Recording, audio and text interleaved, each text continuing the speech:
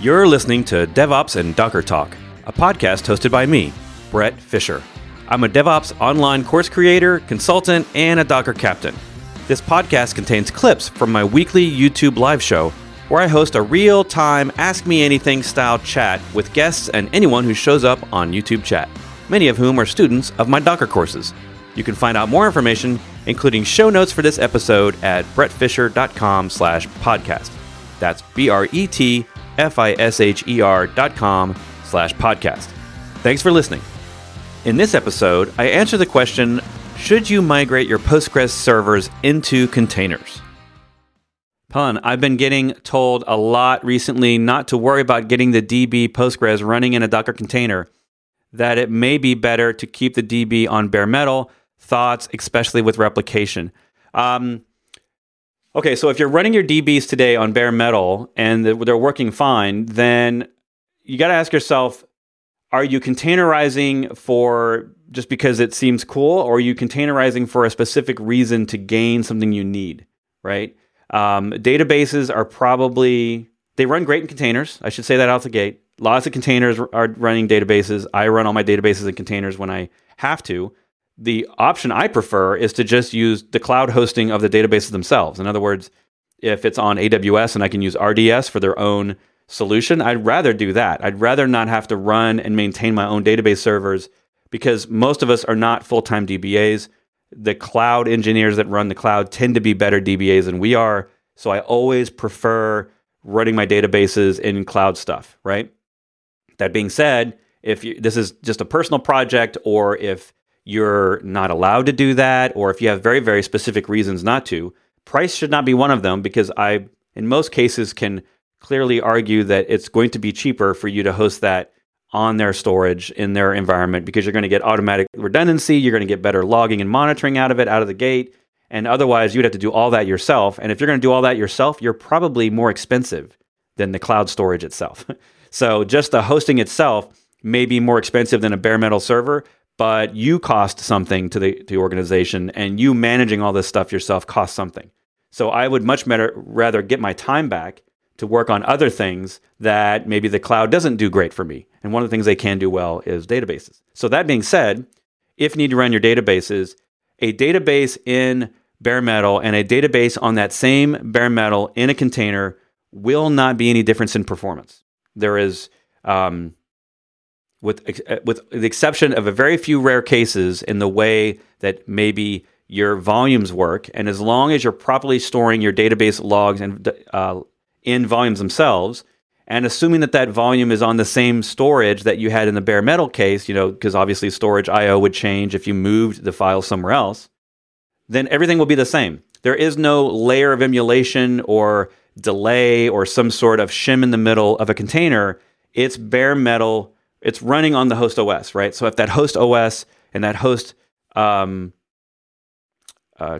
are on bare metal, then it's going to get bare metal performance. And I can say this with confidence because I did this. In fact, over on my Docker resources page, if you search HPE, there's a white paper that I did a couple of years ago with Docker and Hewlett-Packard, HPE, Hewlett-Packard Enterprise, I think is what that stands for. And we did a MySQL performance across 3 different scenarios using databases, one database engine in a VM, and then multiple VMs on a single host, right? Which is the cloud model. Most people, that's the model they do, the traditional model. Or having a few VMs with many containers all running a separate MySQL instance. So that means fewer OSs, but the same number of overall MySQL engines. Or running that same number of MySQL engines on bare metal in containers without any virtualization, right? So we did 3 different models that were most likely the models that you would use as you move from traditional VMs to containers. And without a doubt, bare metal wins hands down. It wins in terms of performance. It wins in terms of management overhead, because you only have one OS now instead of potentially 8 or more OSs, depending on how many MySQL VMs you create.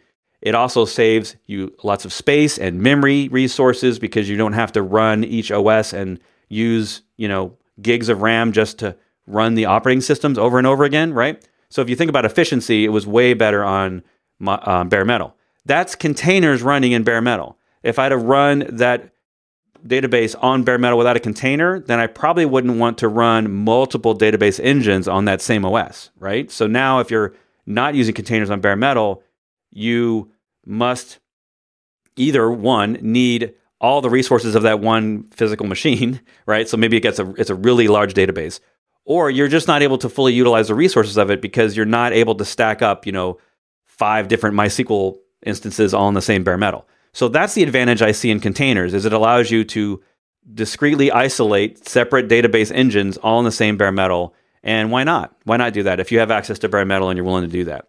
So I would not go running and putting Postgres into containers just because I thought it was cool. I would definitely come up with a list of pros and cons. And a pro is it's isolated. You can add more things to it, like more containers, and you don't have to worry about them conflicting with each other. But if your database is going to have dedicated hardware and it's not going to have any sharing of resources, then maybe the container isn't necessary. Maybe you can get away with that. Now, eventually, everything you have, once they're all in containers, you're going to wish that everything else was in containers too, right? You're going to have all your management tools looking for containers. So there's pros and cons there, right? I wouldn't just go running into the container land, but I certainly would not say that taking something from an OS and then putting it in a container on that OS, to me, doesn't usually change the performance at all. It's really the same process on the same OS. It's just has a security boundary around it now that limits its resource access potentially, and it limits its ability to do other things on the machine, right? All right. Hopefully that helps narrow down, but that's a great question about databases. And if you're interested more, definitely go check out. There's a couple of white papers there on my Docker page and at brettfisher.com/Docker. And you can read about bare metal performance versus VM performance for databases. So thanks for listening, and I'll see you in the next episode.